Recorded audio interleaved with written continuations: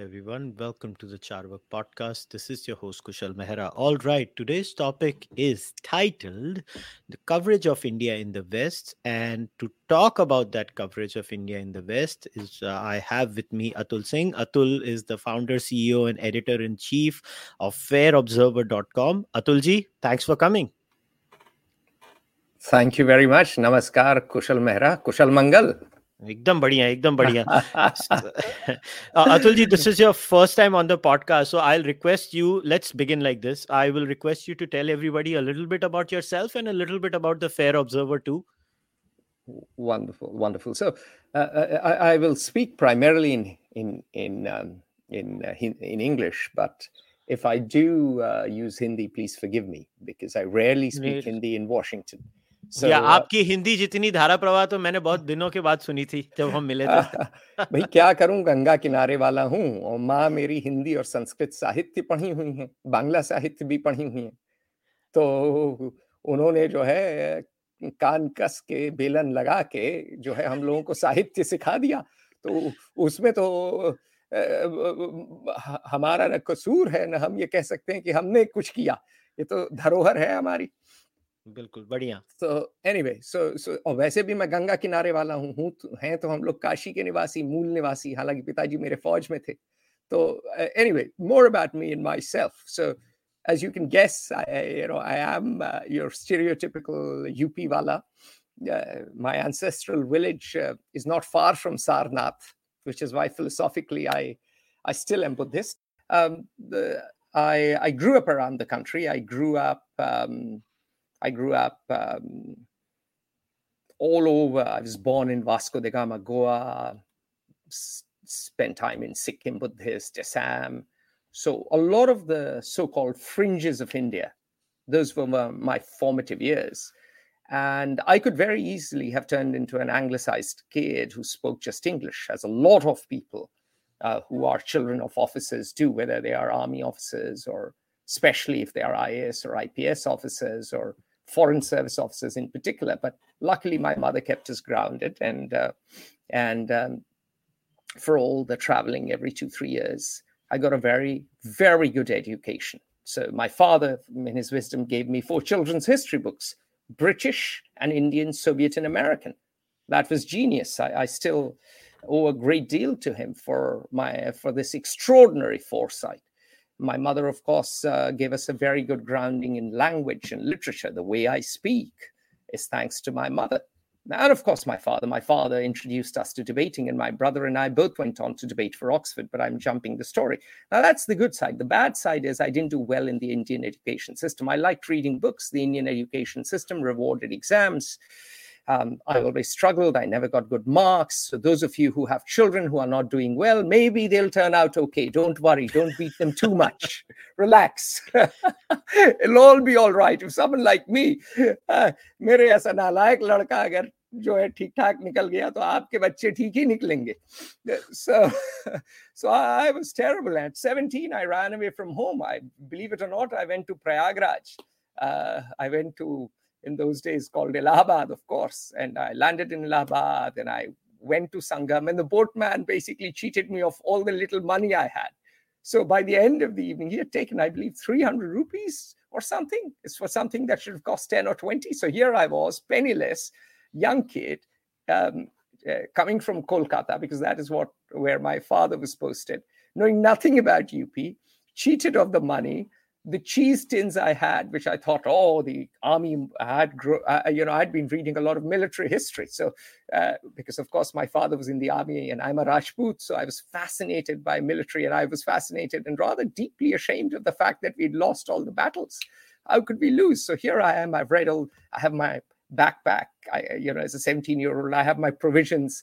I think, I'm ready for a campaign. I'm a latter-day Kim, and guess what happens? The 2 tins of Amul cheese had fungus because you need refrigeration in India. It's too bloody hot and you're sweating too. So some of that, so no money, no food, middle of nowhere. And as luck would have it, I ended up meeting some police chaps near Naini jail, and they took me in, and I was staying in police chowkis, and so I have a lot of respect for people in uniform, both army and police.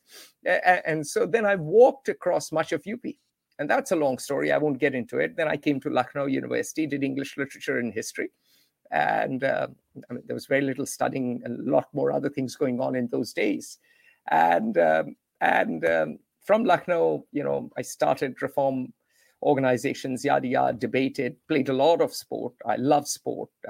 In an ideal world, I would edit less at Fair Observer and do a lot more mountaineering and play a lot of sport. But anyway, so my mother said, "What are you going to do? Get a job. We've lost all our land. We lost all our battles. There's no land for you. There are no horses and elephants for you to inherit. And you will be by the road cleaning the gutter if you don't study." So she kept hammering things in. My father, of course, was "What will you do?" And I wrote, as in those days you did in UP, the civil services exam. I came 105th in the country. In that year, in 1998, they admitted, I don't know, God knows, I don't remember, 50 odd people or 60, I don't even know, 70 maybe at most, in the batch. And suddenly when I arrived at the academy, I was surrounded by IITians. Pankaj Thakur, who's now in Intelligence Bureau, was there. And KP Krishna Prakash, who's the superstar in Bombay, the IPS guy, he was my batch. No, I jumped. I went first to LBSNA. IAS Academy for the foundation course. And there I met the great Sanjeev Chopra, whom you must interview, Kushal, who's just written a book on the formation of states in India. So I met Sanjeev Chopra. He was my instructor. I'm still in touch with him. He retired as the head of the Lal Bahadur Shastri National Academy of Administration. Anyway, so I go from LBSNA, then I go to NPA. And NPA, I loved the outdoors, hated the hierarchy. The training was pretty crap. Outdated, ridiculous, actually. The outdoors stuff was magical. I swam a lot. I did rock climbing. And I ended up winning quite a few medals. I think I won all 8 individual golds in swimming. I also won the high jump, long jump, triple jump. I think ultimately I ended up with 15, total of 15 gold medals. I may be wrong, but that's what I think. I was fit in those days. I wasn't a cabbage as I am today. And then I went off to Nagaland. And after that, I did mountaineering courses. Of course, I did counterinsurgency, went native, ate dog and bear and silkworm and you name it. It was a magical time of my life. And I volunteered and did 2 attachments in Kashmir. And I went to all the posts. I remember I was the only one from the group of IPS officers who went to all the high posts. And I loved it. I loved every moment of being out and about in the mountains, seeing the very edges of India and beyond. Actually, I did cross the borders. 20 years down the line, I can admit they weren't exactly legal crossings. But anyway, we'll leave it at that. And then I thought, hang on a minute, I am implementing the 1860 Indian Penal Code drafted by Lord Thomas Babington Macaulay. Whenever I have to read about any tribe, I'm going back to British records. And I thought, what have our officers been doing since 1947?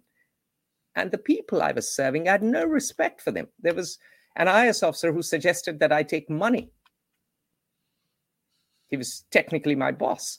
I mean, it was just ridiculous. He was the district magistrate or district collector. I said, I have no budget. He said, well, you have a chungi hai, jugaad karo. And I thought, hang on a minute. What do you mean? I really, my family has been a family of rebels. So, deep in my DNA, I don't do well with hierarchy and authority and the typical, Indian top-down approach. And I said, really? He said, sir, Turkon ke samne nahi jhuke, Mughlon ke samne nahi jhuke, Angrezon ke samne nahi jhuke. Aap hain kaun? He didn't like it, of course. Clearly, my days in the service were numbered because I didn't get along with my bosses. And I thought, man, my God, I mean, some of these chaps weigh only 2 tons. How can they even tell the soldier to go on a long-range patrol? That's a problem that has worsened. I mean, some of the IPS officers now weigh 3 tons. So, I thought the system was broken. Here we are in, after independence, implementing a law drafted by Macaulay, continuing with the colonial system. And I thought, hang on a minute, if I'm implementing a system drafted by the Brits, then I should go and learn from the Brits as to how to create systems, run societies. And I applied for philosophy, politics, and economics. I wrote 2 essays, one on the intellectual roots of the French Revolution, one on Nagaland, the Naga imbroglio.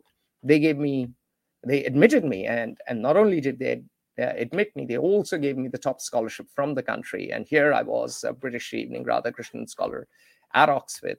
And there, of course, I flowered, because there my argumentative self and the fact I like debating and outdoors, and all the Stephanians who were there didn't go native the way I did. And of course, I couldn't hang out with all the Delhi Stephanians. They were all children of bureaucrats, and I hated the bureaucracy by then. And we had nothing in common culturally. They were coconuts, I like to call them. Nariyal the, bahar se bhure, andar se safed. So they were all these coconuts, brown outside and white inside. So I ended up making friends with the Bavarians, with the Danes, I would go running in the morning with Matthias Waugh, my very dear friend, who's a Danish diplomat. I would spend time with Nico Leski, who's from Munich. So I made a whole bunch of friends. I debated for the Oxford Union. I was the treasurer of the European Affairs Society. Of course, the truth be told, I joined the European Affairs Society because there were so many beautiful European women there. No, I have an interest in Europe too. But the point is that I had a great time there. And then I went to the city, did law, City of London, worked at Freshfields Brookhouse, Deringer as a corporate lawyer, too hierarchical, didn't enjoy it, didn't sort of find making rich people richer particularly meaningful. And I could see the economic system. Just as I had seen the flaws of socialism in India, I saw the flaws of finance capitalism in the City of London. And in fact, I wrote a big article predicting the 2007-2008 crisis. And I did a brief stint at Goldman Sachs. And I thought, look, let me go to America. By that time, I'd driven across bits and bobs of America, particularly the West Coast. I had fallen in love with the huge landscapes. I'm an outdoorsy chap. And so I applied to Wharton, did my MBA, did a triple major in entrepreneurship, finance, and strategy, came out, set up Fair Observer. And that's another story how I set it up. But that's, in brief, my life's journey. It's a circuitous one. I didn't have a plan. I didn't get into IIT. I didn't get into St. Stephen's. I had no idea. If you had asked me when I'd gotten into the IPS, what would I do? I thought I'd be the first IPS officer to climb Mount Everest, and I would have been. But instead, my instructor, Atul Karwal, became the first officer. He's very fit. He's very, very outdoorsy as well. But he stayed in the IPS and he carried on the outdoorsy path. And I think I started overcompensating for my Rajput roots. We are not terribly intellectual, and I went off to Oxford and took the academic route. So my outdoor ambitions fell away, but c'est la vie. Well, we are going to talk about your indoor work, which is Fair Observer. So tell me why use the name Fair Observer? Why? Because it's very interesting, and I'll explain where I come from. So we're talking about coverage of India in the West, right? Yes. And if you remember, हमारा इस पे WhatsApp पे भी चर्चा हुई थी जब मैंने मैंने आपको ये प्रश्न पूछा था. I had asked you the specific question कि why did you call this portal that you started the Fair Observer? So my first question to you was, why is it important to be fair? Okay, very simple. You can either preach to the choir, you can go and give a sermon and everyone listens. Or if you want to convince someone, generally people are going to listen to you if you are fact-based and well-reasoned. I mean, you go back to Gautam Buddha. All right. Shraddha. What is that? That's a combination of both reason and intuition, the original meaning. And so the idea was that there is enough of polarization. There's enough of echo chambers. There are plenty of people in Turkey who are deeply interested in Upanishadic philosophy. Okay, it's not a huge percentage, but they are curious. Why? Because they think, it offers something different and new and thoughtful. There are plenty of people in Japan who are very curious about how Indians can function in chaos. There are plenty of Indians who are interested to learn about Brazil, but not through the eyes of the economists. They want to hear what Brazilians have to say. Similarly, there are plenty of Brazilians who want to hear what Greeks have to say about their economic crisis. There are Greeks who want to know about Kenya, but they don't want the foreign correspondent of the New York Times who sits in the posh cafe in the expat neighborhood wax lyrical. So for us, to be fair, was we believe that this instinct for fairness is human. And it is a noble instinct. We have lots of baser instincts. There are times we want to throttle people and then, jump on their dead bodies. After all, Bhim not just killed Dushasan, he also pulled his heart out and drank his blood. There was a reason for it. Maybe he deserved it, probably did deserve it. But the point is, that's not our noblest instinct.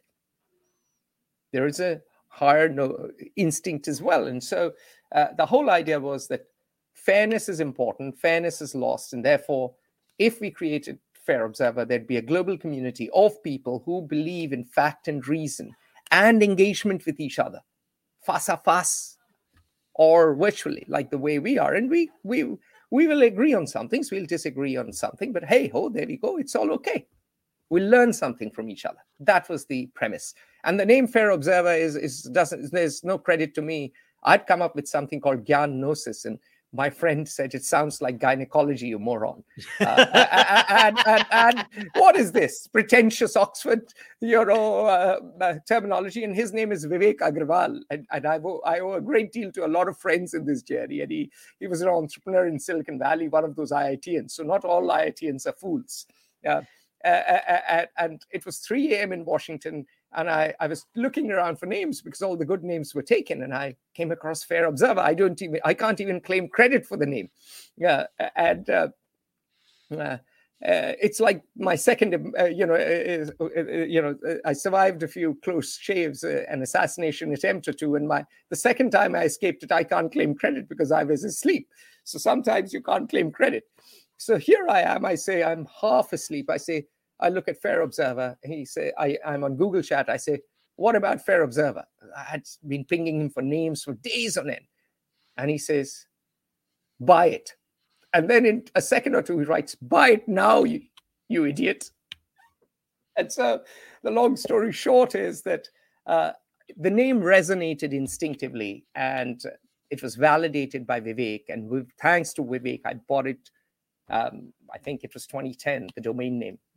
Then created the company, or the non-profit came later, and then the journey began. But you need good friends who save you from bad decisions. Well, that I agree on. Now, here's the thing. When it comes to Western coverage of India, or any country, I'll ask the Kenyans. The Japanese. To be very honest, obviously, but obviously we focus on absolutely on India because I've done my homework. I have lots of things to show our audience. Yes. That's the good I point. do homework. I work hard. I may not be that smart as you, but I work hard. So ये नाम आते हैं, New York times आ गया, Washington post आ गया, wall street journal आ गया, Atlantic आ गया, आपका economist आ गया, मेन स्ट्रीम मीडिया में आपका CNN आ गया, या फॉक्स न्यूज आ गया, या आपका MSNBC आ गया, जो भी you have your take your pick. You just have. But what the irony of it all is, like, if you look at coverage of American news and American policy on all these portals, you will see a diversity of viewpoints. Absolutely. You will see some people taking X, some people taking Y point of view.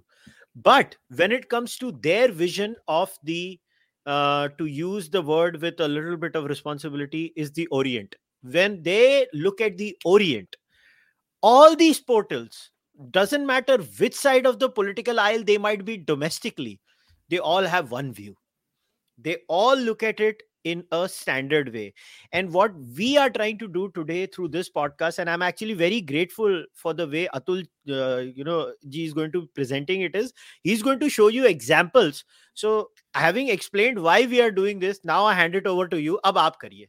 Okay, so thank you, Kushal. Thank you. By the way, Kushal, it's a real honor to be here because so many of my friends speak so highly of you. I've listened to many of your podcasts, and so many of my relatives have said, why aren't you interviewing on the Kushal Mehra show? And I said, I don't know him. Why would he invite me? Because, I don't have a huge audience.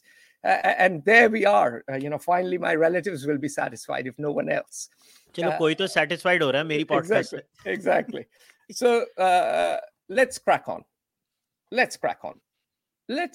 As with everything, you have to look at history. So, Kushal, who were the people who were trained in English? Who were the people who were first trained in English in India? Well, obviously, the ones who were in the Indian bureaucracy were getting and jumping on those jobs, right? The elites of India. Of India, not even the bureaucracy. A few of them made it to the bureaucracy. Remember the elites of India. The great minute, Macaulay's minute, 1853. I have it. I always have it printed out.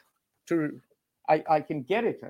That's okay. Behind me. But, I remember the minutes. Yeah. I know what you're talking about.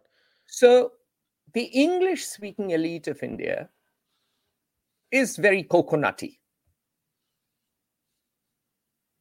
And the English-speaking elite of India, as Mark Tully said, he doesn't want to live in imitation America because, India is getting very Americanized. He wants Asli Bharat, not Nakli America. Great line. He's a man of the left, Labour Party, even a Corbynite. I mean, he supported Jeremy Corbyn, but to be fair, he's a man of great integrity. I greatly respect him, and he's a very nuanced man. He's not black and white, unlike many others. Now, and I disagree with him, and we constantly disagree with each other, but he still meets me if I'm in Delhi. Not one of the Delhi jet set meet me, because obviously I don't speak English good enough. Sahi baat hai. So, yeah, exactly. I don't speak any language well, and I have limited intelligence and even lesser ability. So why would anyone want to meet me? But going back to a very important, historically, before 1947, yes, there were a lot of people who spoke very good English and who were against the British, but culturally, most of the Indians who spoke English were colonized culturally by the British. The idea of Antonio Gramsci, a great Marxist scholar, of cultural hegemony. And I know some people will be horrified, especially if they're American. Oh, Marxist scholars are all evil and they have red horns. No, good ideas come from all schools and all different philosophies. And Antonio Gramsci asked himself, how come I'm in jail if what I'm saying is right? And how come Mussolini is in charge? And he came up with this idea of cultural hegemony, that people internalize. I'm being very simplistic because I get it. People internalize their inferiority. And so that elite, after independence, 47, something worse happened. Nehru created a socialist state. Okay? And now, at least under Lenin and Stalin, the 5-year plan was drafted by engineers. But Nehru, of course, decided that ICS officers should draft those 5-year plans, even though they had no domain expertise in economics, because the reins of the state, yes, initially it was Mahalo Nobis, but eventually all power ended up with the heaven-born Indian Civil Service, which is today's Indian Administrative Service. And of course, its younger brother, Indian Police Service. So Duryodhan and Dushasan got all the power. Mm-hmm. And they would head things like Archaeological Survey of India, yada yada, but that's not the only thing. With that centralized model came a bifurcated state. The anglicized elite basically lived off the memories of the welfare state. They got the nice apartments in Chanakyapuri. They got the Lal Batti ki Gadi, the red light car. They and their junior partners, let's say the JNU professors, which came under Indira Gandhi, got all the benefits. The people, the common people, didn't even get proper schooling. And India created linguistic apartheid. And the anglicized elite was A, colonial, and B, left-leaning. And because they were good at the English language, they were the ones who studied literature and history and politics and philosophy at posh places, like Oxford, like Harvard. When I arrived at Oxford, most people there were Tam Brahms and Bengali Brahms or Bengali Kais. Most of the scholars just do a caste analysis of the scholars who've gone, Rhodes and Radhakrishnan. They were all Stephanians. In fact, the office of the Rhodes was in St. Stephen's College. I don't know if that's changed. And it was an open secret that if you were not a Stephanian, you were very unlikely to get it. And so they had the anglicized elite of India has lived first of the patronage of the British and then of the patronage of the Nehru family. तो जिसे कहते हैं ये लाल पट्टे के कुत्ते हैं. They're, red-collared dogs in a way. Not dogs as in, I don't mean it in a pejorative way. I mean, I'm just trying to give you the metaphor, because they have to wag their tail to those who throw them a bone. That is the way things function around the world. I mean, America is no different. Fox is going to go one way because Murdoch owns it. MSNBC is going to go one way because someone else owns it, right? The Guardian is going to be left-leaning. And of course, the Times, owned by the Murdoch, will be right-leaning. So in India, there was no counterweight to this anglicized elite, which wields disproportionate power till this day, because in India, you're a big man if you speak English. It's a cultural problem that goes right down. Even when you are in a slum, you want to send their children to a private English medium school. English is the ticket to upward mobility and economic progress. So you're talking about English being an aspirational language. Yes. And so at the top, but then most middle-class people, what do? The kid has to study engineering, medicine, accounting, MBA, get a job. Who has the material wealth to do something more fluffy? It is all the children of the bureaucratic elite or the Nehruvian elite. And so let us look at who commands, who is sitting in Washington Post. Ishan Tharoor, son of Shashi Tharoor. Classic Coconut, writes on India. So if you start digging, who is at Hudson Institute, the supposedly right-leaning institute? Aparna Pandey, Pavlovian anti-Modi Congress supporter. Why? Because daddy was probably in the IAS. Daddy got good postings. Look at Ro Khanna. Ro Khanna's grandfather was a Congress politician. Look at the vice president, Kamala Harris. Her grandfather was a Nehruvian loyalist who served all around Africa. So if you look at everyone in politics and everyone in media shaping the discourse, not everyone, most people, the dominant discourse is coming from a certain elite, the Macaulay/socialist elite. They define it. They define the view of India. And even the right falls prey to that, not just the left. As you said, that Ben Shapiro reads Ramachandra Guha. Ramachandra Guha. You remember I told you that when we met I didn't know Washington. that. I didn't know that. I learned something new. I don't follow Ben Shapiro. So, he's all right. I mean, but, I have too much to do and too little time. I can't follow everyone.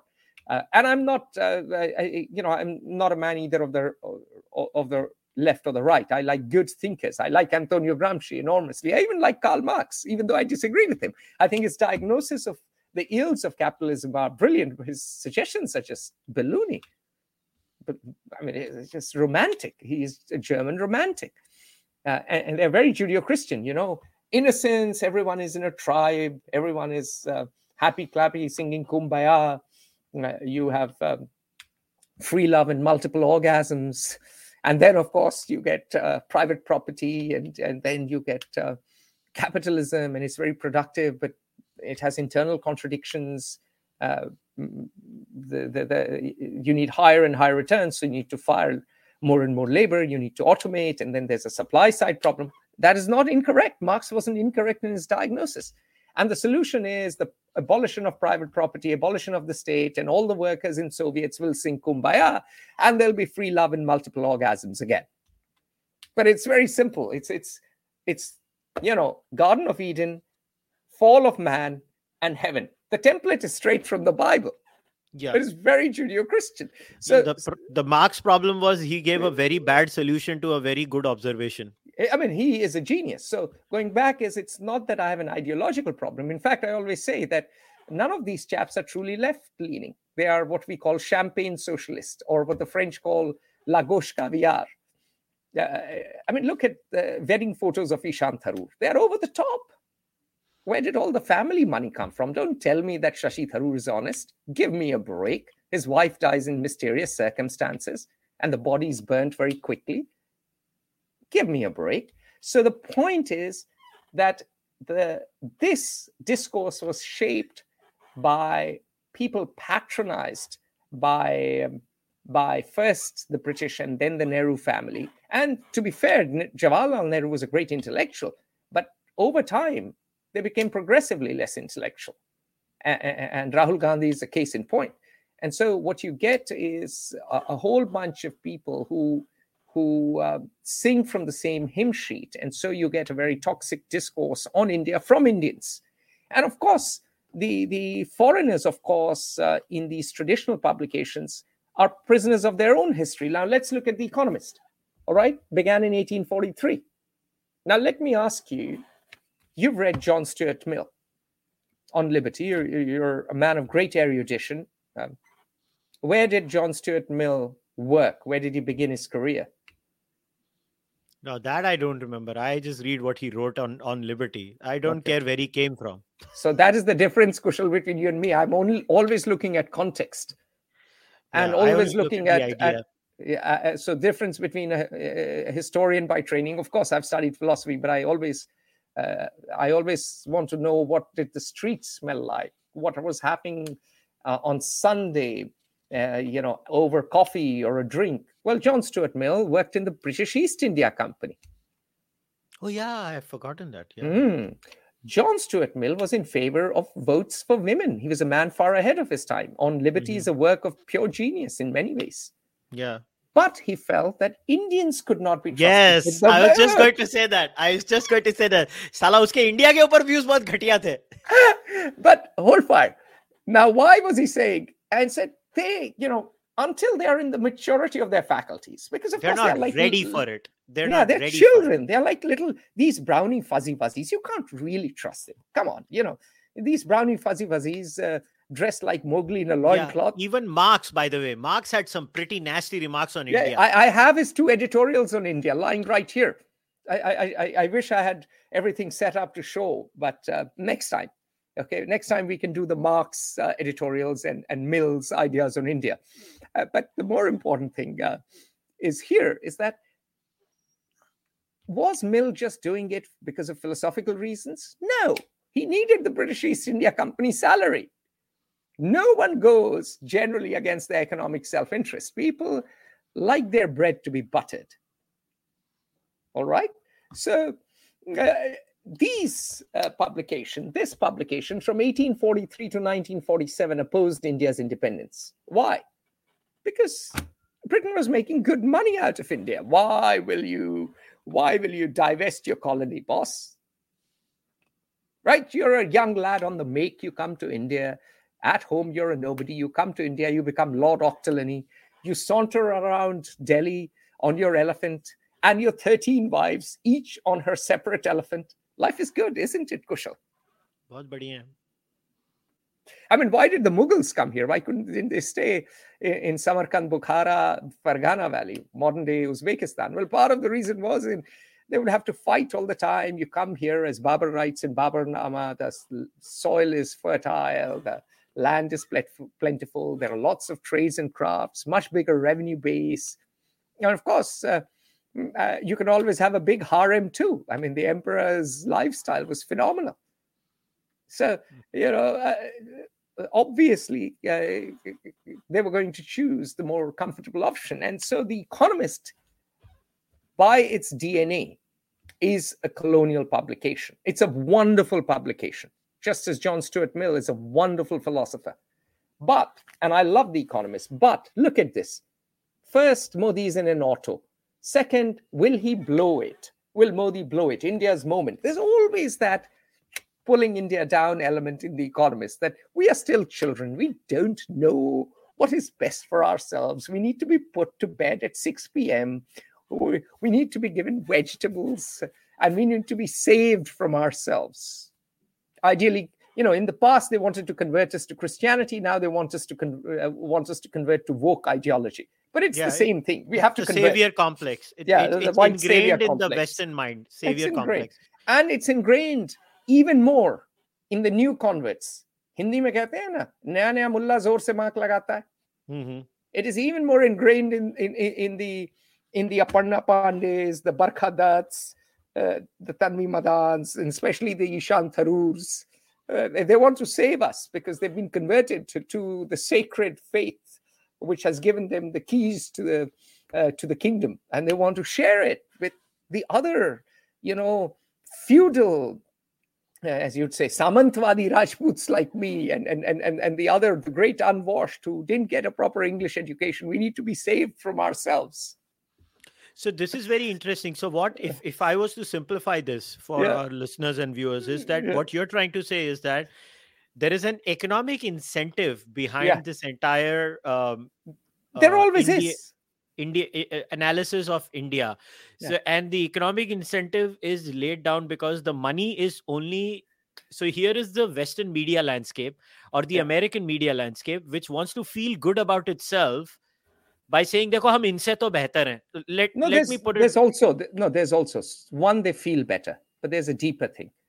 If they control and dominate you, you will want to listen to them. If they criticize you and you get bothered by it, then you will try to do things to please them, and they will be able to influence you, and they'll be able to get policies, measures, all the other things more easily than they would otherwise. It's part of the great geopolitical game. There's a talk on YouTube that I've given called The James Bond Business. Kushal, you should watch it, and your readers will enjoy it. That looks at this phenomenon at a deeper level. And look, where is the New York Times' second biggest market? India. Because India has a big population, a large English-speaking elite, and a large number of people with an inferiority complex about their culture. Look, there are so many. Name dropping may be acha hota na ki I have subscribed to New York Times. Exactly. It's like a club membership. Exactly. So I'll give you a simple example. Everyone talks about the caste system. And yes, the caste system was terrible. We lost numerous battles, as many of guests have talked. Abhijit, whom I met this time, mentioned, how the useless, and ossified caste system, that's division of labor, meant that it was only the Rajputs doing the fighting. And many of them were fat and bloody unfit. And they were, they would have opium before they went out for the cavalry charge. So they'd all go out, cavalry charge, study the Battle of Khanua. Rana Sanga had 90,000 men and Babur had 10,000. But guess what? They were all high on opium. So once the initial charge, Babur was able to withstand it, boom, it was game on. These guys couldn't even think. Why weren't Brahmins fighting? After all, their temples were being sacked. Why weren't the traders fighting? After all, their wealth was being taken away. Why weren't the women also part of the resistance? After all, they were being raped. Nalanda was burnt. Muhammad bin Bakhtiar Khilji apparently used manuscripts to light campfires for 6 months. We lost our history and identity. It took Major James Prinsep to decipher the Brahmi script. And that's why we have the Ashok Chakra and yada yada on our national symbol. But the point is, we've had a terrible caste system. Sure, accepted. We've got to reform it. We'll reform it. But hang on a minute. What were, at the same period, were the Anglo-Saxons doing? California was offering bounties to killing Indians. You go to PBS, Public Broadcasting Service. I can send the link to the readers. Extermination was the word used. America, there are two stories of America.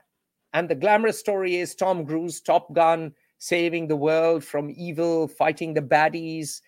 America, the land of immigrants. And that's true. You can come and make it. That's true. The poor, the great unwashed coming from Europe, the Irish found place in America, the Jews found place in America. All of that is true. But what is also true, that America was built on ethnic cleansing, wiping out the Native Americans. That begins as early as 1620. Now, My co-author is a WASP. He's a white Anglo-Saxon Protestant, Boston man. Five of his forefathers' ancestors were on the Mayflower. 3 men and 2 women. He went to Harvard, played ice hockey, broke a few jaws, served, lived in France, and served in the company, the CIA. We do a podcast called The Dialectic by Fair Observer, by the Rajput and the Wasp. Talk to him from 1620 right down to the last major battle, which I think is 1896. I'll have to look at. So please, those of you who, if I get the date wrong, please forgive me. I'm getting old and I'm not on top form, and I should know that date. The Indians, the Native Americans were wiped out. You can talk to him about it. You can interview him, Kushal. He's written the book, The Interrogator. When Indians look at the West, they never look at the underbelly, especially the anglicized Indians. Every society has its problems with violence and stratification. Every society has to solve it itself. Now, when you have an inferiority complex, you're easily manipulable. And so you do things. Let's say you're a senior IAS officer and the CIA chap wants you to do something they want. Let's say you're super honest. You won't do anything. Hanky-panky. But guess what? As a senior CIA officer said, even your honest officers have the Dhritarashtra syndrome. Clearly, the bastard had read the Mahabharata quite well. Mm-hmm. And by that, he meant, even your honest guys, we can admit their kids to Harvard and they'll sing to our tune. I mean, I met the daughter of a DGP of Punjab, did her undergrad at Harvard, and then did her MBA at Harvard. She worked in some nonprofit in the interim. Didn't speak Hindi. Had read the Ramayana and thought of Ram as this evil guy who banished his wife and upheld the caste system. She was a classic example of someone who will be an asset for the State Department, the CIA, the dominant Western narrative and paradigm. It's always a game of narratives. Just as in many ways, and this will be very controversial for your listeners, Islam upholds Arab cultural hegemony. The Quran is in Arabic. Who knows what the Quran is in Nigeria or Indonesia or India? All right? You've got to read it in Arabic. You've got to go to Mecca. So you're deferential, no, inevitably, to the Arabs. In India, from 1192, when the Turks ruled, to actually long after 1858, the change in record keeping from Farsi to English was slow. Farsi was the official language of India. That's why you have the proverbs. Haat kangan ko Farsi kya, padhe likhe ko Farsi kya. Ye dekho kismat ka khel, padhe Farsi beche tel. What are all these proverbs? They show that Farsi, anyone who knows Farsi, is elite, educated, just as English is today. Yep. And guess what? Who has power? Those who are speakers of Farsi. So all the bright young lads, in Iran come to make their career in Hindustan. And of course, lasses too. The Taj Mahal is built for a Farsi woman. So cultural hegemony has great economic benefits, and the West it's complicated. But just the fact that James Bond movie does well or Top Gun does well in India, gets money to Hollywood. Just the fact that New York Times gets readers, they can sell ads localized to India. And if they get subscribers, even better. Same for The Guardian. So I'm not saying that they are evil, but what I'm saying is that they're a dominating culture. They want to dominate. And by shining the light on ills in India, whilst not doing not doing it in a similar manner on their own societies, helps them achieve that feeling of superiority and, more importantly, that Indian or Kenyan or Nigerian or Indonesian feeling of inferiority. But then how the hell can this particular psychological state, because it's a psychological issue, I think a bunch of people who feel a certain way, and then and I'm actually glad that you have explained why things are the way they are from a psychological perspective, is because then we know why we behave the way we do. Yeah, I mean, exactly. Very important to know the why, right? Why are Pashtun boys so popular with Indian girls? All right. How many Brahmin boys, how many Mishras, Chaturvedis, let's say even the Chitpavan Konkanast Brahmin, how many of them marry? I mean, of course, there was one Peshwa who had Mastani as a mistress, and everyone was aghast. But how many Brahmin boys marry Pashtun girls or Muslim girls and they convert? First of all, their parents won't allow them. Let's face it.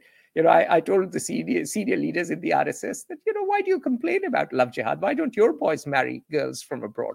There are plenty of girls who are into yoga and Indian philosophy. It's your fault you don't marry them and bring them to the fold.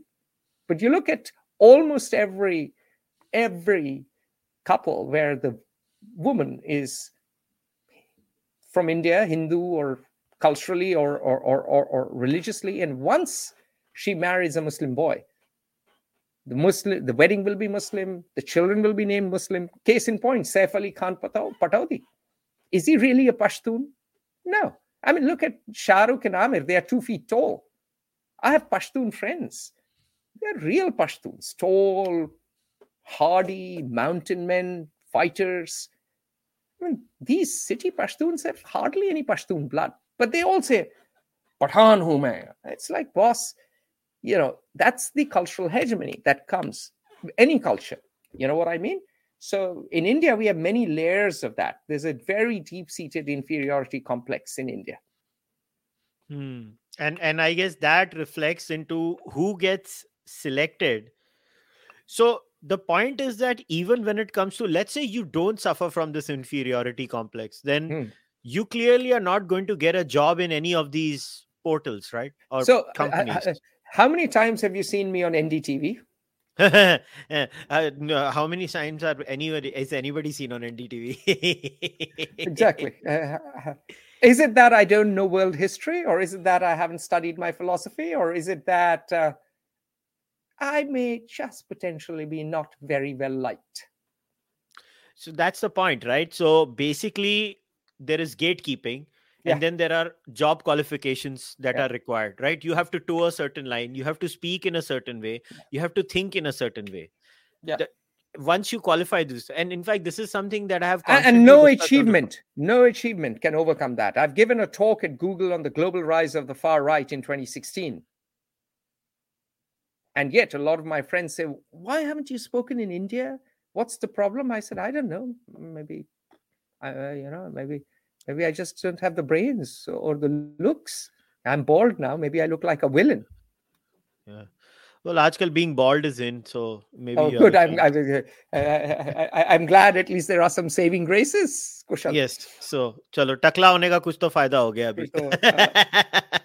So, मगर कोई specific मुझे प्रश्न पूछना है. एक तो है media landscape, ठीक है?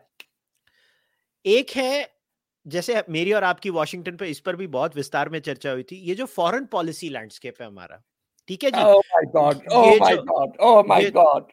ये थिंक टैंक होते हैं, ठीक है? एक होते हैं थिंक टैंक जो जहां पे नेटिव अमेरिकन मतलब नेटिव्स ऑफ अमेरिका काम करते हैं, और एक होते हैं उनके अपॉइंटमेंट्स ऑफ इंडियन ओरिजिन जो उधर काम करते हैं, ठीक है? I told you they are coconuts. नहीं मगर पॉइंट ये है कि हर जगह यही सिंड्रोम कैसे हो सकता है Atul? No, yes, hold fire. Think of the culture. All right? You're in America. You don't read any world history. You just read American history. Are you worldly? Not really. Do you speak many languages? Not really. Yeah, there are people. I think one of my brother's class fellows went to Colombia, and he's a Tamil guy, and he teaches Hindi and Urdu, and he doesn't know either language particularly well. But the Americans don't know any better. So the anglicized elite, remember, please the British bosses. They know what to tell the Gora Sahib. They can talk the woke language. They can mirror what their masters want. Ipso facto, what happens is that they play the game. It's not that anyone is evil. Everyone is behaving very rationally. And there's a certain class that does this work, and that class then establishes a monopoly because the first guy comes in and then someone else says, oh, You are the leading expert on India. Who would you recommend? So they developed their own feudal patronage, modern version of feudal patronage. And it's not just the think tanks. Look, what has happened in media in America is that there's no money. So diversity is gone. The traditional media names have imploded. In 1998, the Pew Research report found one of the Pew Research reports in Pew Research, one of the reports of the Pew Research Center. Sorry about being inexact in my expression. Found that for every one job in journalists, there were 1.9 jobs in public relations. By 2018, this figure had become 1:6.4. Today, it is more like 1:10. Why? Because the two legs of journalism were cut off. Number one, subscription, cut off. No one really, after the internet came, wanted to pay. And even now, people pay for the Financial Times. The paywall is a very new thing. And number two is advertising that went to Google and Facebook. So guess what? Who funds media? It's all very ideological. Who funds think tanks? The Atlantic is owned by Steve Jobs' widow. Washington Post is owned by Jeff Bezos. New York Times is basically run by the Sulzberger family. Let's go dynasty through all the names. 5 generation की dynasty चला रही है उसको. Let's look at a classic case in point. I want everyone to look at this. Can you see it, or the sun is too Unfortunately, the sun is too strong. You have to take it on your right. Okay, my right. Okay, here. Yeah. Can people see it now? Yep. Hinduization of India is nearly complete. वो article है ना? Yes. Can you see it? Yeah. Okay. So they'll know what the article is. Yeah, by Yasmin Sarhan. Okay. Now, Atlantic, owned by Steve Jobs' widow. Good. Very many idealistic people work there. In fact, the chap who runs it, Emerson Collective, a Jewish chap in New York, is a very nice chap. I actually like him a lot. I can't call him a friend, but I really like him. He wished me luck for Fair Observer. But then I read their India coverage, and some of their articles are phenomenal. I have some very good friends at the Atlantic. But then I read their India coverage, and I see who's the author's name. Yasmin Sarhan. All right. Then I dig deeper. Where did she study? USC, University of Southern California, the rich kid school. Okay. Where does she live? London. Has she ever lived in India? Her LinkedIn tells me no. Her profile is open on my laptop. Does she speak Urdu or Hindi? Maybe, but if I was to bet, not very well. If I read her article, what does she say? India's secular and inclusive ethos is already beyond repair. It's like, hang on a minute. You're running Charvak podcast. All right? Charvak was a materialist and an atheist. Can you run this in Bangladesh? Can you run this in Pakistan? Pakistan में तो पक्का मार डालेंगे. नहीं, Bangladesh is also bad. And can you run it under the Taliban-led Afghanistan? What is she talking about? Then she says ethnic supremacism in check. We have a tribal woman president for the first time. What is the ethnic supremacism that she's talking about? The courts, the opposition parties, and independent media have buckled. Look, I'm pretty independent. I've constantly criticized the IAS, the IPS, the IFS, the BJP, the Congress. I come to India. Am I scared of someone chopping me up? No. Even people within the BJP criticize Modi. Even people at the top echelons of the RSS do so. Many say, it is a government run by the Indian Administrative Service with the outside support of the RSS. अरे हम हर Thursday को मैं अभिजीत और Shyam Sharma show करते हैं जिसमें आधे meme Modi के ऊपर होते हैं. Right. You're not being beaten up. Your bones are not being broken up. Can I go to Saudi Arabia?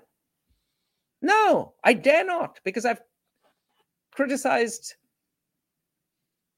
Mohammed bin Salman. In 2016, 3rd January, I wrote an article, There's Something Rotten in Saudi Arabia, in which I talk about sex, drugs, and rock and roll behind the official pieties of the state. I talk about how many people they execute, yada, yada. If I go there, even as a foreigner, guess what? I'm not British. I won't have the protection, in the immunity. So who are the people she's quoting? She's quoting someone from the Indian American Muslim Council, Ajit Sahi. Okay, maybe he's right. Then she says that Hindu nationalist groups and BJP lawmakers claim that forced conversions are rampant in the country, but there is little evidence for this. She says, she dismisses it one line. Hang on a minute. How did so many Indians convert? Was it all by peace and love? And let's assume it wasn't forced. There was a degree of influence. There's a degree of manipulation. I served in Nagaland. I just mentioned that. It's an American Baptist state with prohibition. And guess what? What's the biggest industry? Bootlegging. It's a tribal culture. Everyone drinks. Even the pastors drink. How did it become American Baptist? Was it all lovey-dovey? No. They are now training many local tribesmen to go on crusades, 3-day crusades. Is the idea of a crusade such a nice one? Ask the poor Muslims who have suffered. So, I mean, the point is that, well, I understand. And then she says, Shah Rukh Khan's son has been, targeted and yada, yada. And the point is that she doesn't have local knowledge, but she went to the top school. She's articulate. She went into the media. Perhaps her Muslim background affects her thinking. And she's done a hatchet job on India. And the challenge... I think इस case में क्या हो गया ना, शाहरुख खान वो आर्यन का arrest हो गया ना, उसने शाहरुख की पिक्चरें देखी होगी, उसका दिल टूट गया उसके बाद. Joby, but the point is, this is normal. Who do you think is the international opinions editor at the New York Times? Tell me the name. International opinions editor. मैं नाम or भूल गया a key position. Basharat Peer. हाँ, Basharat Peer. आपने अभी बोला था मुझे. हाँ, yeah. Basharat like Peer. I met someone. I met someone who's no longer at a Bloomberg conference. His name will come to me in a second. He had to leave because he published a Republican. And he asked me to write something on Brexit. He put me in touch with Basharat. Basharat says, and by the way, I've written a book chapter on Brexit. I've written, because I debated with a lot of people who are now in politics. I know Britain very well. I did British politics under Michael Hart, who also taught a chap called David Cameron before me. And so they said, oh, we have plenty of writers for Britain. You should write on India. But then he says there are plenty of writers on India. Maybe you should write for the Indian Express. He was patronizing, he was insulting, and he was downright dismissive. Ironically, his boss, who was a white Anglo-Saxon Protestant, was welcoming and, yes, your ideas on Britain are brilliant. You have such great insight. But this chap clearly will never publish me for religious or ideological reasons. He's a Kashmiri. Forget it. The gate is shut.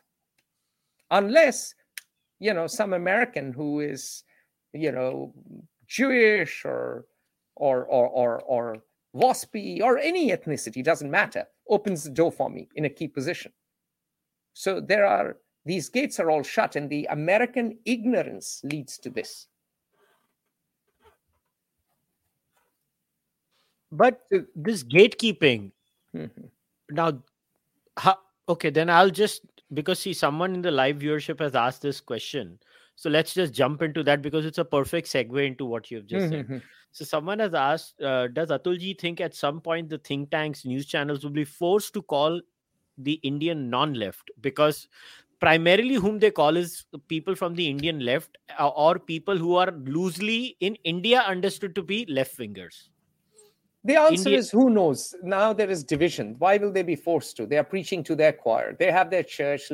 MSNBC is washed by lefties. They don't care about anyone else. They've got to keep the outrage engine going. It's the privilege of outrage. So they'll invite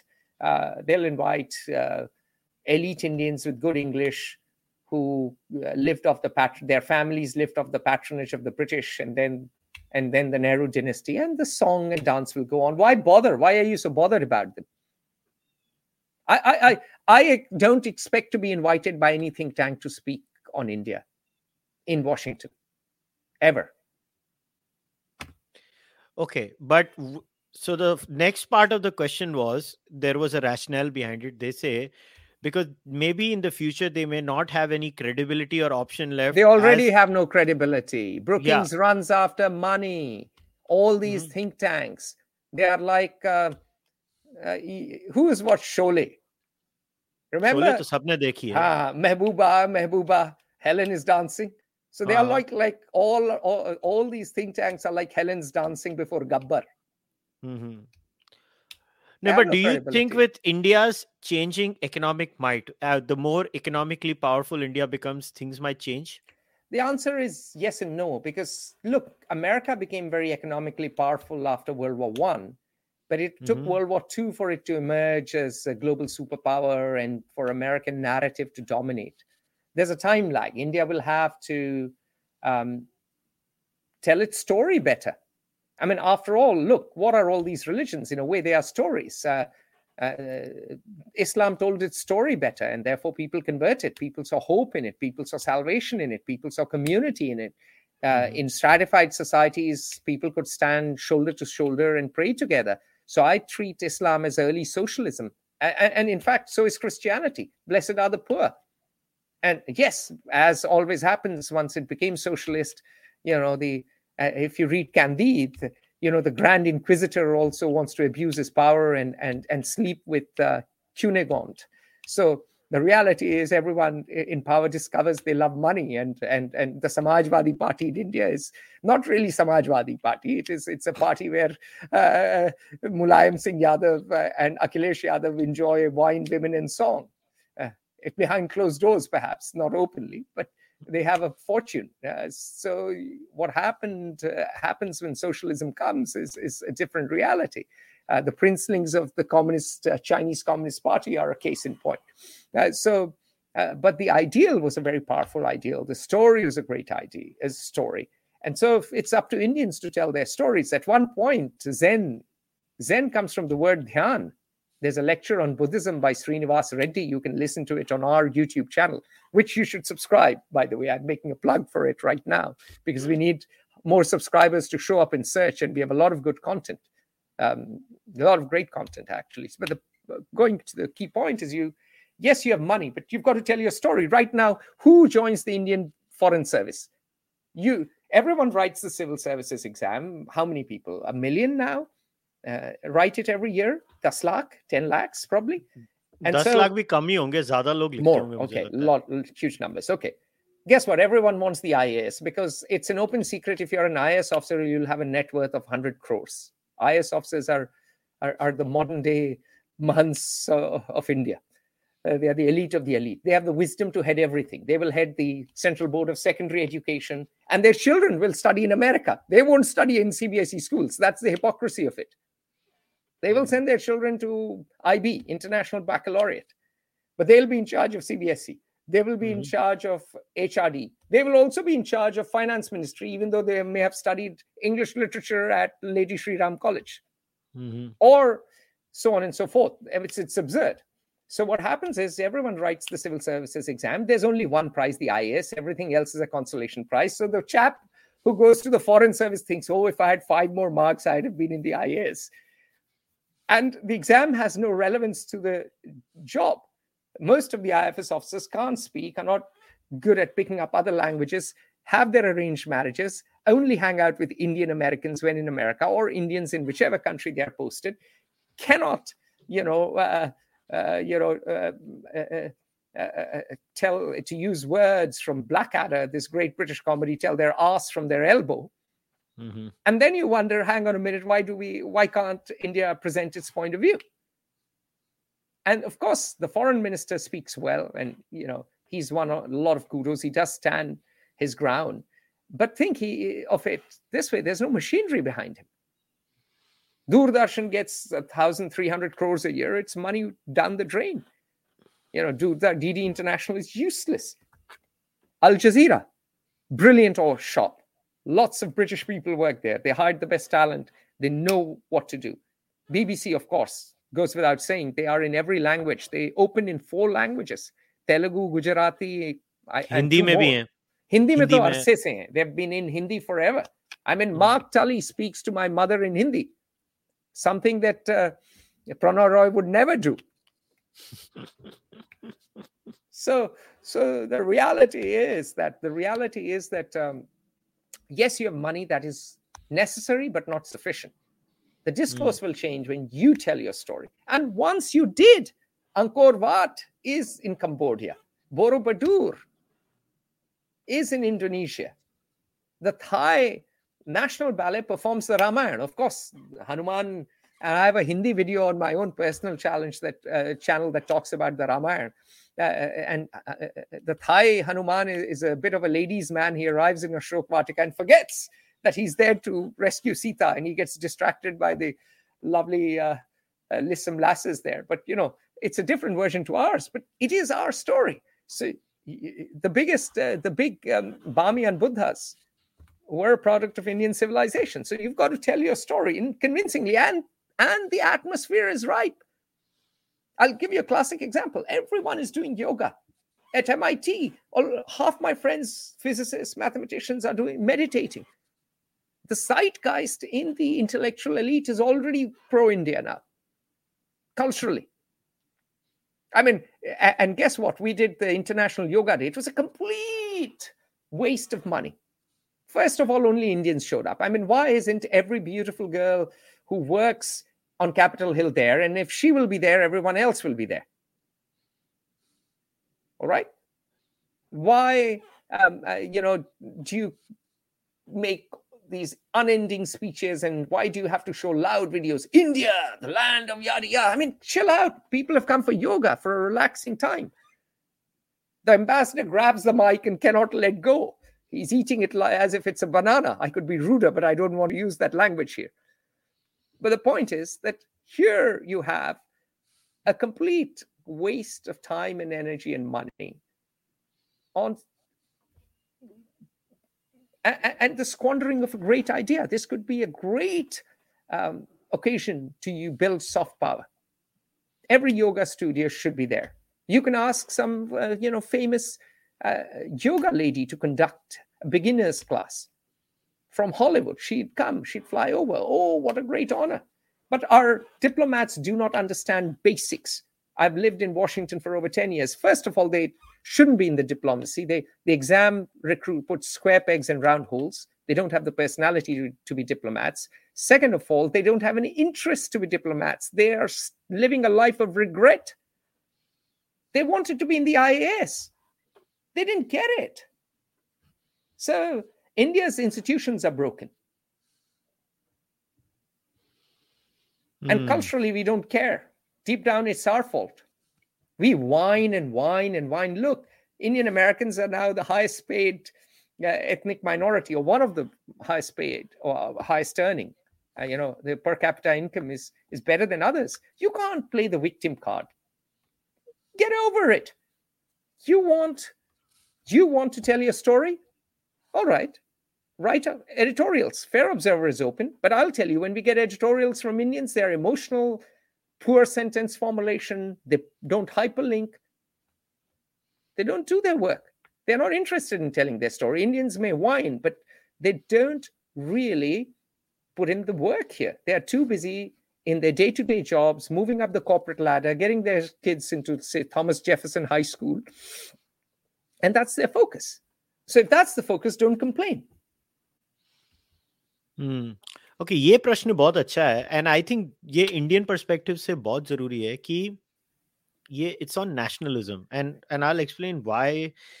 again, it is directly linked to the coverage of India. See, I don't know if you remember this famous interview of Modi ji where he said, I am a Hindu and I am a nationalist and I see nothing wrong in it. I don't know if you remember.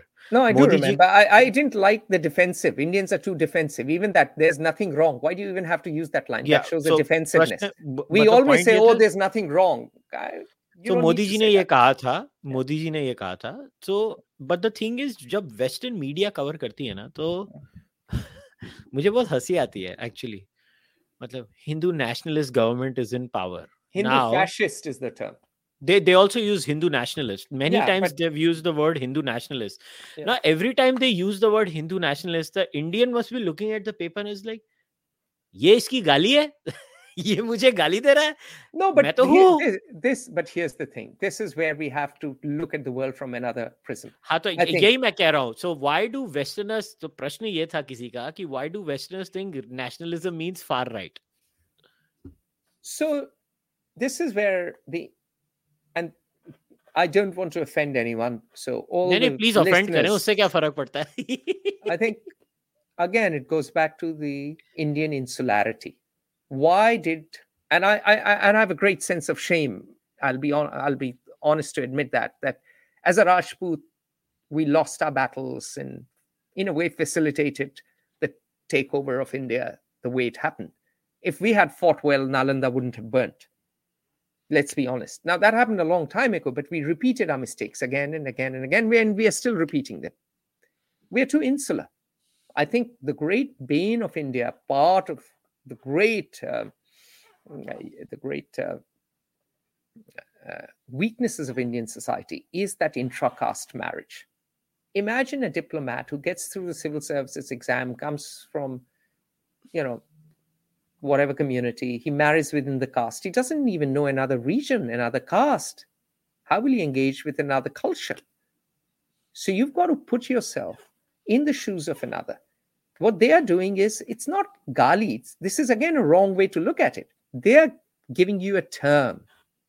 And the term is Hindutva, Hinduization. Hinduization means that there is no space for other people. That is what that term means. Hinduization means that minorities are oppressed. Muslims are being pushed. She quotes some Muslim chap who is in All India Institute of Medical Sciences, who says there's no space. He's afraid to display his religion. What it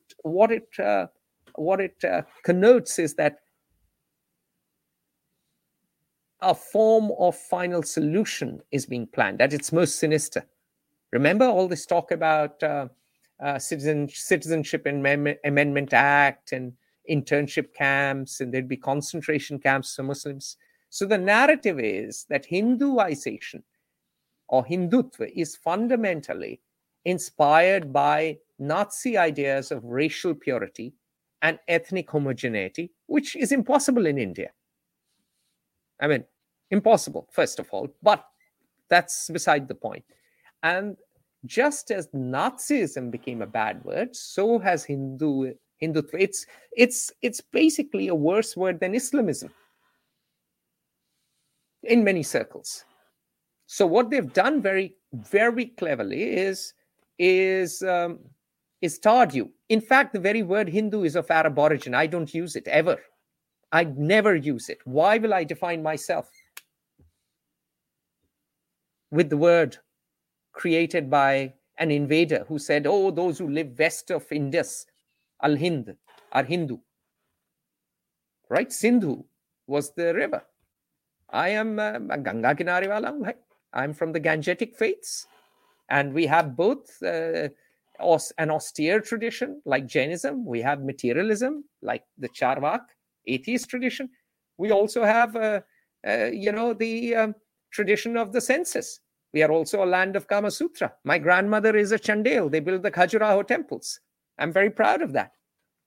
Long before Hollywood was selling, tales of sensuousness and the French had the monopoly on sexiness, it was us. So, we are a plural culture. We are a multicultural culture. No two people in the same family may worship the same gods. The stories are beautiful. I always say, look at Ganesh, the story of Ganesh. Why is it important? Well, who creates Ganesh? Parvati. She breathes life into it. So it is not just a male god with a white beard as in Sistine Chapel, who's the source of life. Think of it. It's a very powerful story. It's the power of Parvati, who's the daughter of the Himalayas. Parvat. Of course, Shiv comes, accidentally chops his head off. Parvati loses it. What did you do? Shiv sends, his guns, and they find a baby elephant, bring back the baby elephant, and he has the head of an elephant. And of course, then he bites a laddu and breaks his tooth. And of course, the story of the mouse who becomes his, the elephant rides the mouse. But the story is magical because even the God of good beginnings, I write Om Ganeshaya Namah. Even the God of good beginnings began by losing his life, began life with an utter disaster. And he's fallible. He's greedy, he breaks his teeth. But he's imaginative. He's the God of writing. He's the God of wisdom. He's the God of judgment. And so for me, the story of Ganesh ties me to the environment. The elephant and the mouse are as much a part of me as much a part of nature as I am. I'm not superior. It's very similar to the Native American faiths, and I'm very proudly pagan. I prefer the pagan faiths to the Hebraic ideologies and religions. I do. So for me, these myths are profound, magical, wonderful. They are part of my identity. Now, does that mean that I buy into the corruption of let's say the Sankat Mochan temple in my ancestral town, where the Mahant is the son of the Mahant and his father was the Mahant, and he's basically a fat fellow who takes bribes and steals the temple's money? Of course not. I would be the first to say we have to reform our temples. It shouldn't just be a monopoly of the Brahmins. It shouldn't pass from father to son, by the way, which was a British idea, because they were trying to create, a patronage network. So the Rajputs they backed were the ones, and the ruling families they backed were the ones who betrayed them who betrayed their own people in 1857. My family was on the rebel side. There is no land that I have inherited. We were on the losing side of history. But Scindia knifed Rani Lakshmibai in the back. Does he have his palace? Yes. All the princes of Rajasthan, why do they have their palaces? Because I always say, Gaddar ki aulad ऐश करते हैं हिंदुस्तान में, और हम उनको जो है सिजदा करते हैं उनके सामने. We never had our French Revolution that we chopped off heads on guillotines. So we have a comprador elite, both amongst the aristocracy and the priesthood. And we have to change that. We've got to change that. But we have to do it ourselves. My point is that this is what I'm getting at. The word Hinduization is given a very pejorative meaning so that you look down on yourself or you react in a thin-skinned way. You've got to look at it. What is the broader image being drawn? And if you are tarred as a Hindu power, then it hurts your geopolitics. It hurts your foreign policy. Look at how the BJP had to kick out its spokesperson. And this means that you have less global influence and people take you less seriously. Narratives matter. In fact, Vikram Sood's book is all about narratives. You can interview him, Kushal, next time. He's a very dear friend and he's a co-author. We've written a lot of stuff together. In fact, we wrote a big piece of over 13,000 plus words on India-China tensions. Mm-hmm. There's another piece I've written on Kashmir, which sets the facts right. So this is an important question because I think it matters more to you. So someone has asked, how can the expat community help in changing some of these things? It's a good question. See, you are also part now technically of the expat community living over here. I am strange. I divide time between different countries. So I'm a strange beast. Yeah, so I think this is a very important question. Somebody has asked. So I'll tell you very bluntly, educate your kids at a broader philosophical level. Educate your kids. Make sure they learn classical languages. Make sure they read world history. Indians are too narrowly trained. So that's at a broader philosophical level. At a practical level, more immediate level, back people who are making the difference. So I'll give you a simple example. I've not had any backing from the Indian embassy at all. Or for that matter, frankly, many Indian Americans. So read us, back us, write for us, intern with us. Some of you will not have money. Just like our social media page, subscribe to our YouTube channel. Then our content shows up in search. So, at a practical note, you've got to support the journalists and the institutions, not just us. I mean, Kushal is a great example. He's doing great work, phenomenal work. And I like his intellectually open approach. So back the people you like. Forget about the New York Times. Forget about Basharat Peer. He is going to lead a good life. He went to Columbia. He's making good money. Well done. But don't get upset if the New York Times writes bad things about you, don't get upset. The Atlantic is backed by Steve Jobs' widow. They are fundamentally left-leaning. So they will do good work on America, but on India, they will be whatever they are forever. You can't change that. And they will have to hire anglicized Indians. And most anglicized Indians are, given our history, they are people with the coconut complex or the Macaulay complex. They're always going to, have an even worse view of India than someone like Sir Mark Tully. I would much rather have a discussion with Sir Mark Tully than with a real Englishman, than with someone who pretends to be an Englishman. Rajdeep Sardesai, for instance. नहीं, वो कहते हैं ना कि one of the biggest reasons I stopped watching Hindi cinema is when it became Bollywood. Because ऐसा होता था कि वो गलती से मुंबई दिल्ली मतलब साउथ दिल्ली में रह रहे हैं, मगर उनका जो मस्तिष्क है, उनका दिमाग जो है वो न्यूयॉर्क में होता है. तो मैं बोला यार जब मुझे ओरिजिनल पीस देख लूंगा ना, मैं हॉलीवुड देख लूंगा, मैं उसकी चीप कॉपी क्यों देखूंगा? Exactly. Now let's go back to that point. Just look at Amir Khan and Shah Rukh Khan. Do they speak Urdu well? 14 बोलता है शाहरुख, 14 भी नहीं बोल सकता. गाना है ना 14वीं का चांद हो. I mean, he doesn't even speak Urdu well, the chap, and he is the superstar. So yeah, I'm told he's a very charming fellow. But the point is that they don't even have pride in their own language. All right, so we're almost about to finish. Yeah. So, but before we wrap things up, Atul, so how does one, because I think it's only fair that I ask you this question. So how does one access the content of the Fair Observer, and what are the ways they can support the Fair Observer? Well, thank you for asking this question and being such a great supporter. So number one, go to fairobserver.com. You can view it on your browser. Number two, you can download the app. Number three, you can follow us on social media, which is Facebook, Twitter, LinkedIn. LinkedIn will become more important, I suppose. YouTube, Instagram. All right. You can also subscribe and follow our podcasts. You'll find Fair Observer podcasts and The Dialectic. Obviously, as Kushal has shown, you can make a donation. You can become a member, annual or monthly. But even I would say, don't just make a donation. First, read us and sign up for the newsletter. First, follow us. And then if you think our work is good enough, then back us.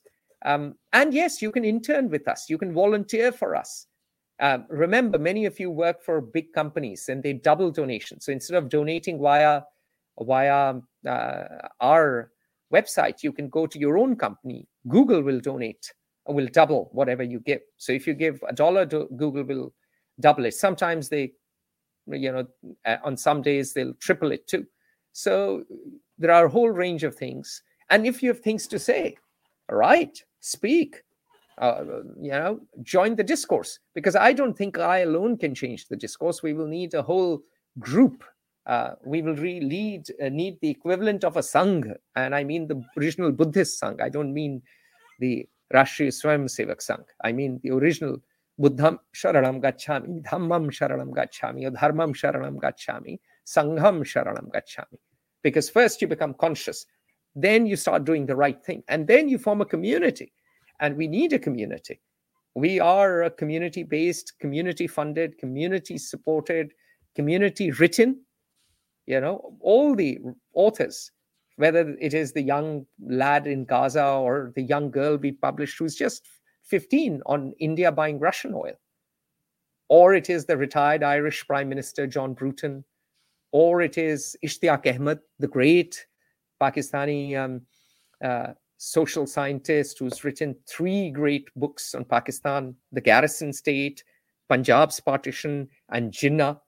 He lives in Sweden. He's a professor emeritus there. All of these people have made Fair Observer what it is, because I will never know Pakistan as well as he does.